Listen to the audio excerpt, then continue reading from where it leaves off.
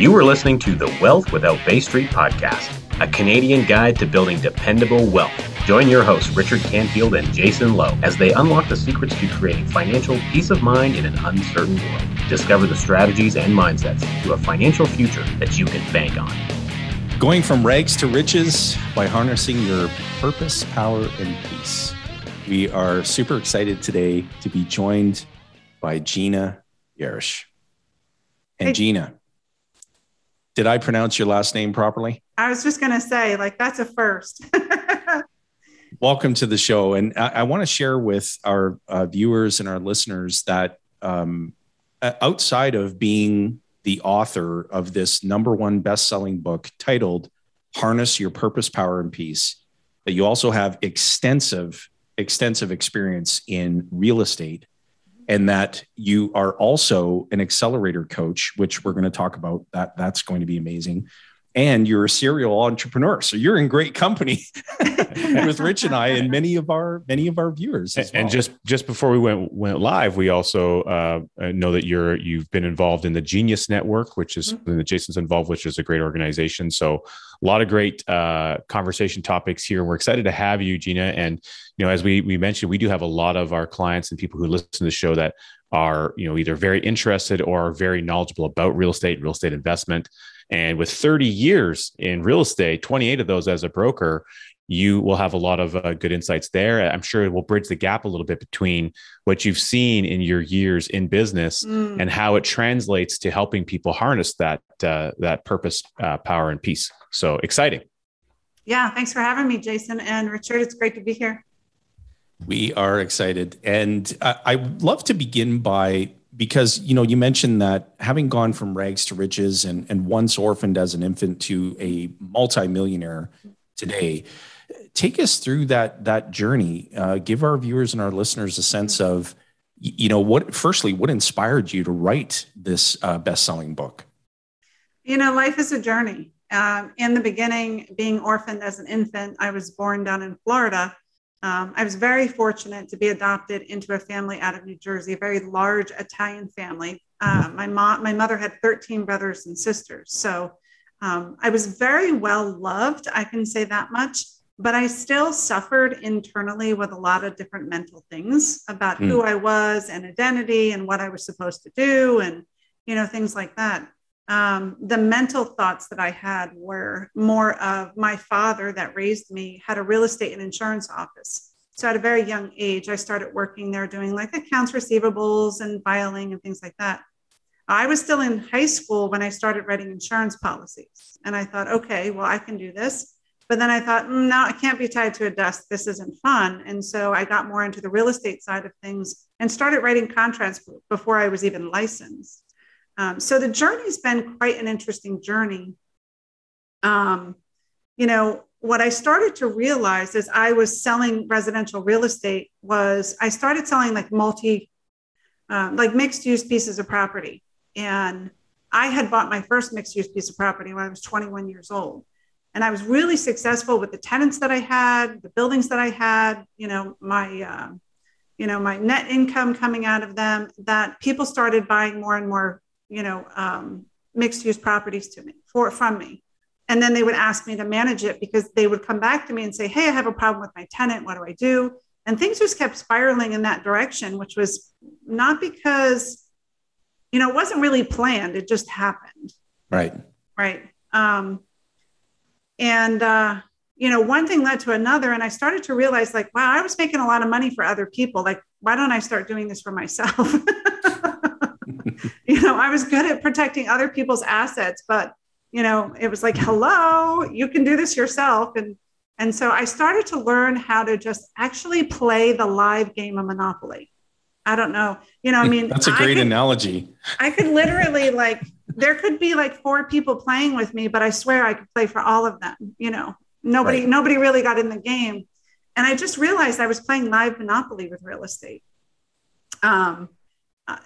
One thing led to another. And before long, though, the interesting thing, mentally, I felt as if I was shackled to this career now, right? I owed this family something. And so now I was going to forever be in this position. never giving the opportunity really to explore myself. Unfortunately, things went a little sour at some point, got a little challenging. I stood my ground, and I stepped out of the real estate industry. I became an absent broker for about 12 years, and I had a manager that managed my office. And I was more, the insurance my dad had sold off years ago, and so I was more real estate and property management. Okay. And I had a heart catheterization by the time I was 35. Oh my. So the amount of stress being in the real estate industry, thinking of, what we're originally taught is be available for anyone and everyone 7 days a week, 24 hours a day, because if you want to make a sale, you've got to be ready, right? But what I came to realize was that I didn't have to be that person. If people wanted me, I could make my hours, Right. But all of these different beliefs that I had and the way I was operating, I had 4 kids. I had a husband that was a sheriff's officer that worked midnights. It was a crazy schedule. And so my beliefs, my habits, my way of thinking had put me in the hospital having the heart catheterization. And I'll never forget the day the doctor came in the room and, there's always this, all right, I've got good news and I've got bad news. I'm like, give it to me. The good news was there was nothing wrong with me.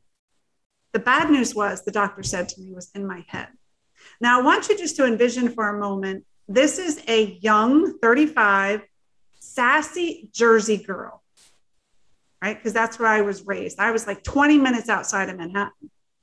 I had just come out from being under the table. So I had a little too much anesthesia still left in me. Had I not had that anesthesia, I probably would have gotten off the table and decked them.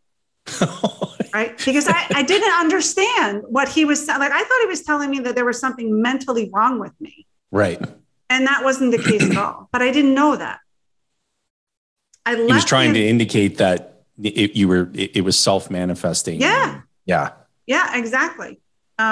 So my husband and I had bought a 160-acre parcel in Northeast Pennsylvania to retire to. Now we used to come up here. We had a big 35-foot travel trailer at the time. And in the winters, we would come up here and all of my kids are hunters and so forth. But 2 of our kids were still home and said, I don't get it. Why can't we just move to Pennsylvania?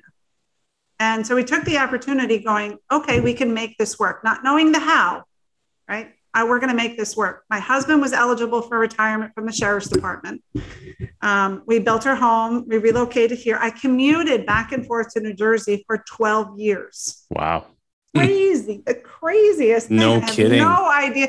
It was when I think back to that time when I finally said I'm done and I sold it to the manager that I had. It was like a shackles that had been around my legs, and think of like thousands of boxes attached to it, like chain after chain after chain after chain after chain that had just been dragging me down that I couldn't let go. And as soon as I said, I'm finished, it was the most uplifting, freeing thing that I had ever done. And now I can just be me. Wow. Wow. That is such an interesting story. I think that a lot of our listeners will resonate with that because I'm sure, as you're listening into this, you've probably experienced that feeling of being shackled by something. Mm-hmm. And whether it's a negative energy of a person or a job or something that you've been, forced into doing that you just thought was your path, but you never really felt like you fit in. I know I've experienced that. And so to hear that story, Gina, I think it's so powerful because there's so much to take away and learn from that through self-reflection to recognize, okay, what else could I be doing? What could I be? And it ties into something we talk a lot about, which is opportunity cost. And so what was the opportunity cost on that 12 years of life energy which you could have been using it for, Yeah, absolutely. Yeah. I mean, you don't know. I mean, it's kind of every one of those things that, when you finish, one door closes, another door opens.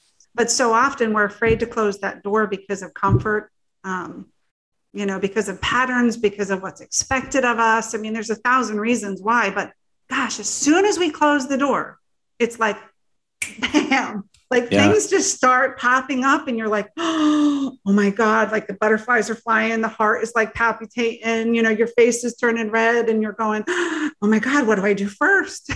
And so what key message do you want readers to take away from your book? I think the big thing is that, it's so important to take the time and stop and think about what's most important to you in life, what you want to be able to create while you're here as well as leave behind. Right.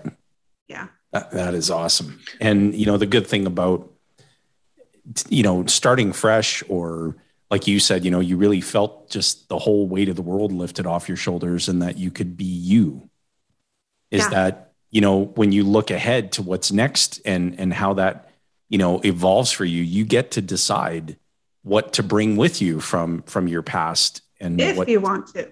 Yeah. And what to leave behind. Yeah. And so talk to us a bit about the coaching that you're doing now. I found when you and I were introduced to one another, and you were sharing with me, what the nature of your business is and how you're impacting people's lives and how you're coaching, I just found it really interesting. And so maybe share a bit of that. Well, it's kind of one of those things where, the first part of my life and my career, I was doing what I was expected to do. The second part of my life, it was something that just kind of happened. And I would sit there in the field and I'd look up at the sky and I'd be like, really? Like me? Like, I don't have any experience. Like, why would I be doing this? But every step of the way, it was so easy for me to keep doing what I was doing. Now, I just want to say, let's put our let's put our listeners on edge a little bit. So I help entrepreneurs, small business owners, salespeople, those that struggle with things like reluctancy to make a call, fear of selling or having those closing conversations, self-sabotage themselves. I was really good at that, So if you're in the sales industry and that's something that you do, I use a 1,200 pound package that gives you a simple solution to sales. So could you guess what that 1,200 pound package is? I mean, can you imagine me delivering it or putting it in the mail? I just pictured an elephant showing up at my door,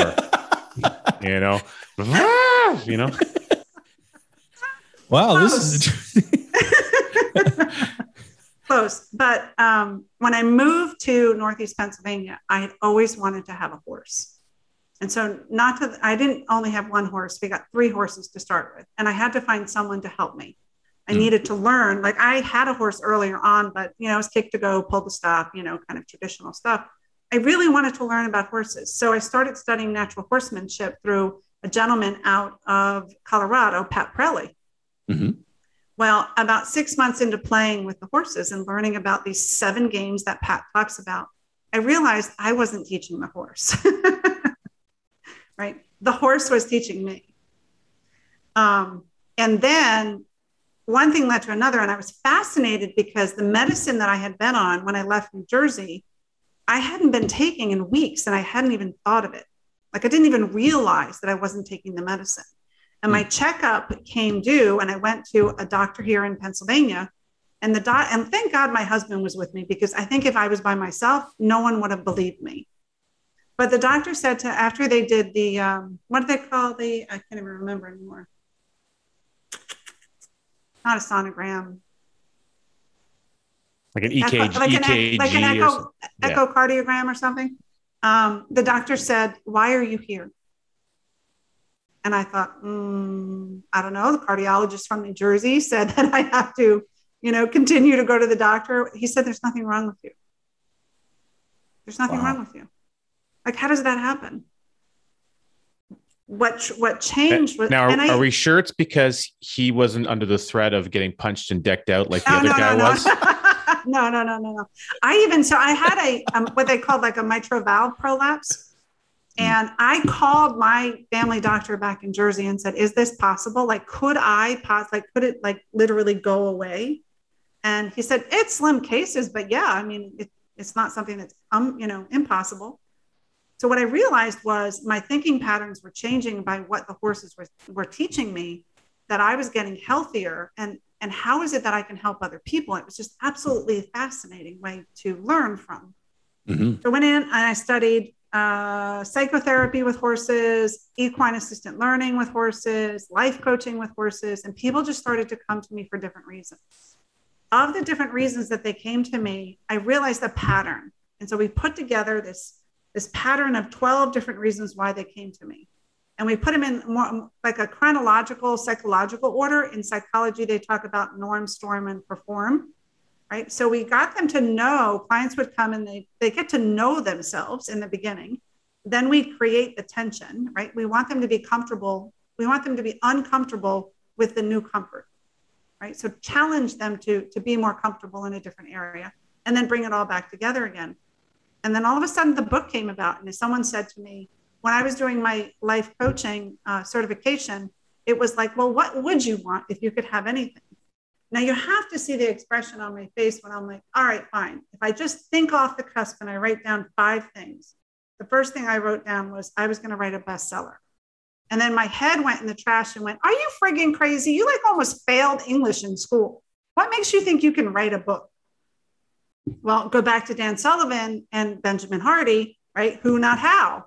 That's right. And so I had to connect with the hows. And this was years ago, not that many years ago, but that book had just come out. So, I mean, that's a perfect example of I wrote the book, I connected with a ghostwriter that cleaned it up for me, connected with a publisher, connected with someone that can do the art, and it all came together and got published. I didn't know that earlier on, but that's how the book really came about. It was just people that had come to me for different reasons. And I just saw the patterns, and everything started because of working with horses. I know It's a hard vision to like, okay, so how do horses help me? Right? If you think about, say you have a problem and you go to a family member, your family member is going to give their opinion. They're going to tell you what you think you should do, whether it's a personal or a professional issue. Right. When you bring it to a horse and say, for instance, say you have a team and the team's not doing what they're supposed to do or what you want them to do. Well, now put a horse on a 22-foot line and ask the horse to do what you want it to. Right? Does the horse do what you want? Most of the time it doesn't. It has nothing to do with the horse. The metaphor is the horse is a human. So what is it that you're not clear about? What is it that you're not asking? How is it that you're not asking? What's your belief system behind what it is? Like, are you not confident enough to be asking? Are you communicating in a way that people are understanding? I had a group of bankers here one day. All right, we're in the arena. We've got 2 barrels. On top of each barrel is a saddle. We got the boss man sitting in a chair facing a barrel and a saddle. Behind him is his team. You can't see them. There's a barrel, a saddle, and a horse. The big guy, all he has to do is tell his team how to put the saddle on. The very first thing he said was, pick up the saddle and put it over the horse. They picked up the saddle, thump, they put it over the horse. It fell onto the other side. And he looked at me and he goes, oh, did they just put the saddle over the horse? So how is it that your team is not communicating, like not understanding what it is that you're communicating? It's amazing when you ask humans to communicate with a horse through those nonverbal communications. You have to figure it out. It forces you to begin to have thinking patterns. Because otherwise, I mean, let's be honest, don't we often just think outside? Everything is outside of us. Yeah, I would say so. Right? If something's wrong, well, how do I fix it out there? What's something new that I need, or who do I have to get, or, what is it that I have to do, instead of thinking that it first has to come internally from the mind. So when you force the human to quiet their mind or quiet their mouth, they have to think. I like how you clarified that, quiet the mouth versus quiet the mind, because a lot of other things we hear is about quieting the mind. Not that there's not value in that there is, but it's like, actually, no, you just really kind of need to zip it. Mm-hmm. Be quiet and think. Nelson, it reminds me, Rich, of something that Nelson used to say, where he would talk about, most people, generally speaking, would rather die than think. Mm. What did I forget the quote. Albert Einstein said something like, the hardest thing for humans to do is think in the direction of what they want. Right. Yeah. And you create these patterns, and in order to improve or to, become a better version of yourself, or become a better leader, become a better father, better husband, better a contributor to your community, you have to think differently. Mm-hmm. And that's something that many people just have no concept of. I don't know if they don't have a concept of, or they don't have the time they don't make the time. Yeah, that's the key. Mm-hmm. That's the key, right? We hear that expression from people in our daily lives, and we even say it ourselves. Mm-hmm. I haven't made the time to do that. I'm guilty. I don't have the time to do that. Mm-hmm. Rather than thinking differently and saying it's not a priority. And so until I make it a priority, then I'm not going to give it my time or attention. Or if I really want it done, who's someone else that can do it on my behalf? Or what is another way it might get done without requiring the same investment of my time and energy? So in changing the thinking process around the thing that you want, you either want it. So it's like Jason said, is it a priority? Do you want it bad enough? But then also, what is another mechanism or method by which you can accomplish that objective, which I think is kind of goes along with your horse analogy. One thing I think is really interesting, Gina, you're talking about your situation with your heart and the stress. So one thing that our mentor, Nelson Nash, used to say, he would go to a session, he would ask people, what's the leading cause of strife in the household? And people would say money. Okay, what's the leading cause of health problems? Well, it's stress. Okay, well, and what causes the stress? It's usually money. So it's these kind of the overlap there. And similarly, Nelson had quadruple bypass surgery roughly around 1988. And it was through that recovery where he came back on the table. Not only did he use the lesson of his surgery to teach important financial concepts to people, but he had that awakening type moment where he realized you're here to do something more with your life. And so it goes to the title of your book about harnessing that purpose and the power and the peace that comes with it. Because when you get focused on what that purpose is, once it's clear to you, you get to be moving in that direction. I think that's where the power comes from. If I can, focus it. And because you now have that like clarity, it produces a level of peace within you because you know what you're doing. You get up every day and it's like, this is what needs to happen. I'm going this direction, damn the torpedoes, let's get it done. For sure. I even going a little step further, when I think about stress and money creates stress, stress creates money, whatever.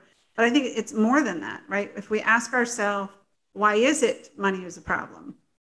And why is it that we have stress? And it goes back to one's inability to communicate, right? Either we're frustrated and we're, being extroverted and, we're venting it outward, or we're shutting down and then it's building up inside of us.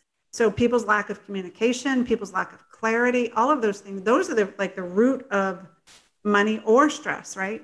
You're not taking action. If you're not taking action on the things or executing on the things that you really want and you're hiding because of fear, well, that's going to cause stress and it's going to cause money issues, either or. So it all goes back to the internal part of, thinking of, if there's a problem and you're not generating money, then what is it within you that has to change so that the situation changes? That's the key. Mm-hmm. And we're talking about Gina's #1 best-selling book titled Harness Your Purpose, Power, and Peace, available on the Amazons. And we're going to include a link in the show notes. Would wholeheartedly encourage you to get a copy. And, Gina, if we can go to real estate. Now, you back to real estate for a moment. Now, your experience there is vast, and you've built a large portfolio. You talked about a foundation earlier prior to us starting the episode. And so what would you like to share with, because we have a lot of viewers and listeners who are very active real estate investors, whether it's through the financing aspect, the acquisition, building their own real estate portfolios for positive, passive income. Private lending. Share? Yeah, private lending. That's a big one. Yeah. And so what are your, overall insights on real estate as a whole? For me, real estate started, my first purchase was a VA loan. My husband was a veteran, so we had 100% financing. When the market started to change and we started to grow a lot of equity in our house, I decided to take a big leap and take some equity out of it and buy an investment. One thing led to another. I think the biggest thing with real estate is, as long as you understand your market that you're in and what you're capable of doing, and the numbers make sense, they don't necessarily have to make sense in the economy that you're in, but make sense looking at it from the trend as to where we are, because the real estate market in the States, 3 to 5 years, it was constantly on this roller coaster. So if it was down, then within 3 to 5, it was going to be up. When I looked at properties to buy, I looked at the potential that I could always create. So I would often pay more for a property knowing that I could create more revenue from it. So I bought a building back in the 80s. Yeah, probably mid 90s, that had only $1,600 a month in revenue coming in from it. And I paid at the time like $220,000, which was a lot of money. I mean, just knowing those numbers that can't possibly work, right? You don't even have to sit down and figure it out. But I knew how I could divide the spaces up, and we ended up generating about $6,500 a month out of that building that nobody else could see. Wow. The one thing you identified right at the beginning was know what your own capability is. Mm-hmm. So that goes directly to you understanding about how, highest and best use, mm-hmm. or seeing an opportunity or potential in something. But it's not just seeing it. A lot of people, maybe they can see something, like I've heard people like, yeah, one day I want to buy an island. Okay, great. But what are you going to do with that island? So there's being able to maybe see an opportunity. Then there's another thing to actually be able to transition what it is that you see into the end result of that profitable outcome. So understanding your capability, I think, is so critical. I'm really, really glad that you identified that. Yeah. Looking at the bigger picture, like even when we did the 160 acre property up in Northeast Pennsylvania, I looked at it from the bigger globe as to, okay, it's rural, but what's going to happen 20 or 30 years from now? Well, we're only 30 minutes outside of Scranton, which was like, the sub-hub of New York City. And we're only 30 minutes out of Binghamton, New York, which is, again, a busy town up there as well. So over the next 20 to 30 years, it's inevitable that the land would have to continue to grow in value. So it may not be worth something today where you'd like it to be, but if you look at the bigger picture of what the potentials are, and you can do, that's where the return comes from. That's the way I did some flipping, but that was never my big gig. I'll give you an example. Right now, we're looking at a piece of property, and it's a 65-acre parcel. It has gas royalties on it right now, so it's producing about $4,000 a month in revenue. They're asking $700,000. I went to the owner and said, I made an offer based on showing her the potential of holding a note, how much more money she could get if she held the mortgage, a first note, and versus just getting all your money up front and what the capital gains would be and how much you'd get at the end and da. And so if the deal works out, I'm putting like the minimal amount of money down that I have to, that I would have to put down 25 to 30% on raw land here in PA. Okay. That's not the case at all. So now I'm sitting there thinking, all right, what's the highest and best use of this land? You know what? We really need a store here. Someone I know that's looking for a store is Dollar General has been moving into the area, and they have no spot within probably a 30-mile radius of this location. So not only will I have royalty mineral rights coming in, but if I can get a ground lease with something like a Dollar General or Dollar True or whatever it is, now I'm like, I've got a triple whammy there. Yeah. And you got low capital tied up. Right. And the seller gets a win because they're going to earn more by earning interest on the loan payment. Plus, they're probably scaling a tax bill, gain bill out over a longer period of time. Right. So it's a real win-win situation. Again, it's knowledge, action, and capability kind of coming together as a trifecta to make this deal happen. Yeah, I mean, just step outside your box. Think about I always think about how can I create more passive income with as little of my own investment. And I've done that a bunch of times. When we bought this land 20 years ago, we put probably like $5,000 down. We got the owner to finance the land. I think at that time we paid like $150,000 for the land, 160 acres. So that's less than $1,000 an acre. And held like a 5-year balloon we knew eventually we were going to start building on it. So we'd get a construction loan. So it wasn't a big deal. So 5 years was okay. I mean, most people are like, no, I need 30-year loans. I need 15-year loans. Like, so much happens in 5 years. That's so true. It's okay to get a 5 or 7 year arm, make it work for you. Yeah, absolutely. You know? So, well, it also starts a time clock. And then we talk about Parkinson's law here, and, things like expenses rise to equal income, or, when's that deadline? When's something going to get done? Well, if you change the deadline, it's amazing what you accomplish as a human being, because a lot can happen once you have a hard deadline on something. Work expense to meet the time envelope allowed. Yeah, there you go. Over the years too, I think in the real estate industry, what I've noticed, mortgage companies are good to work with. It depends on the trend and where you're at as far as rates and things like that.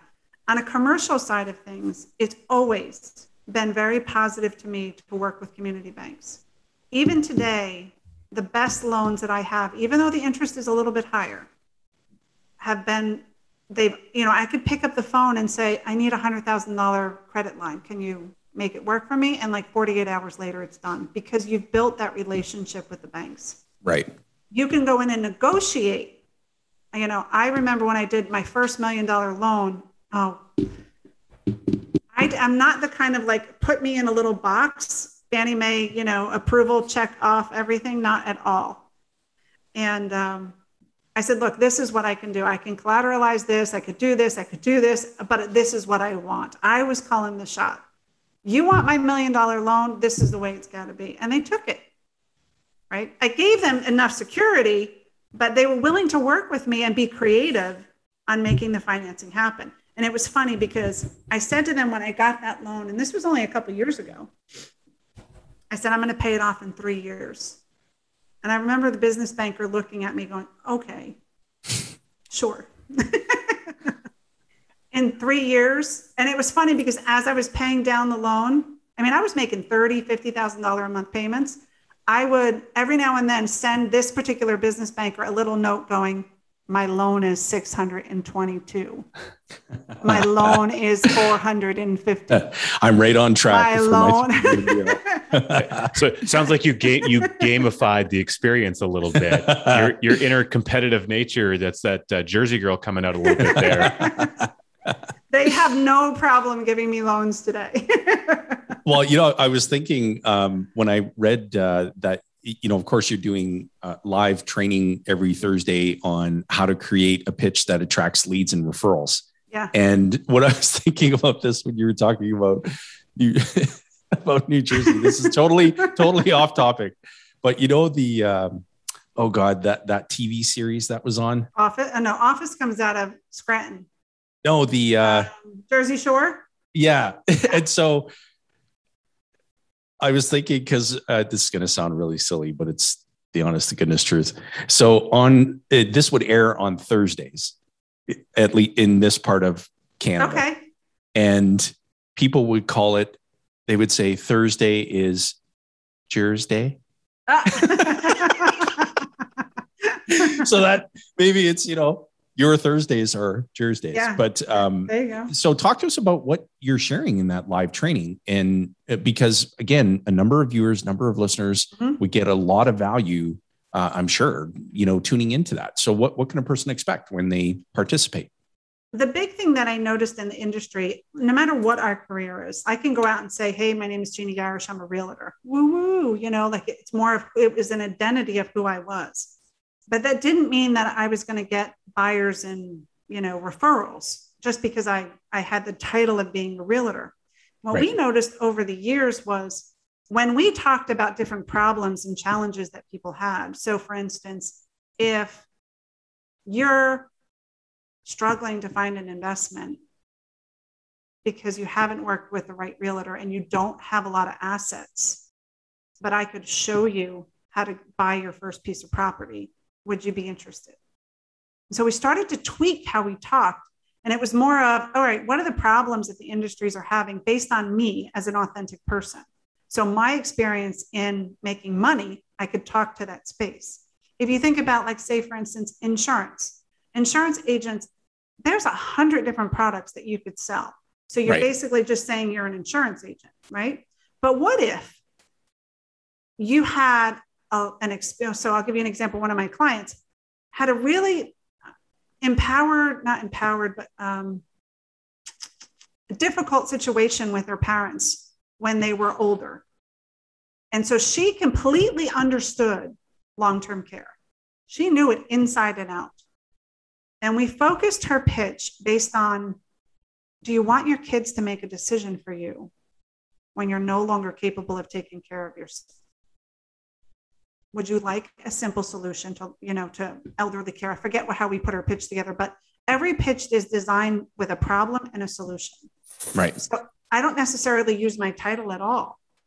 I may just say, I work with small business owners, entrepreneurs that want to be able to double and triple their revenue, have a simple solution to sales, but oh my God, they struggle with self-sabotage, reluctancies and fears of selling. Do you know anybody that needs that help?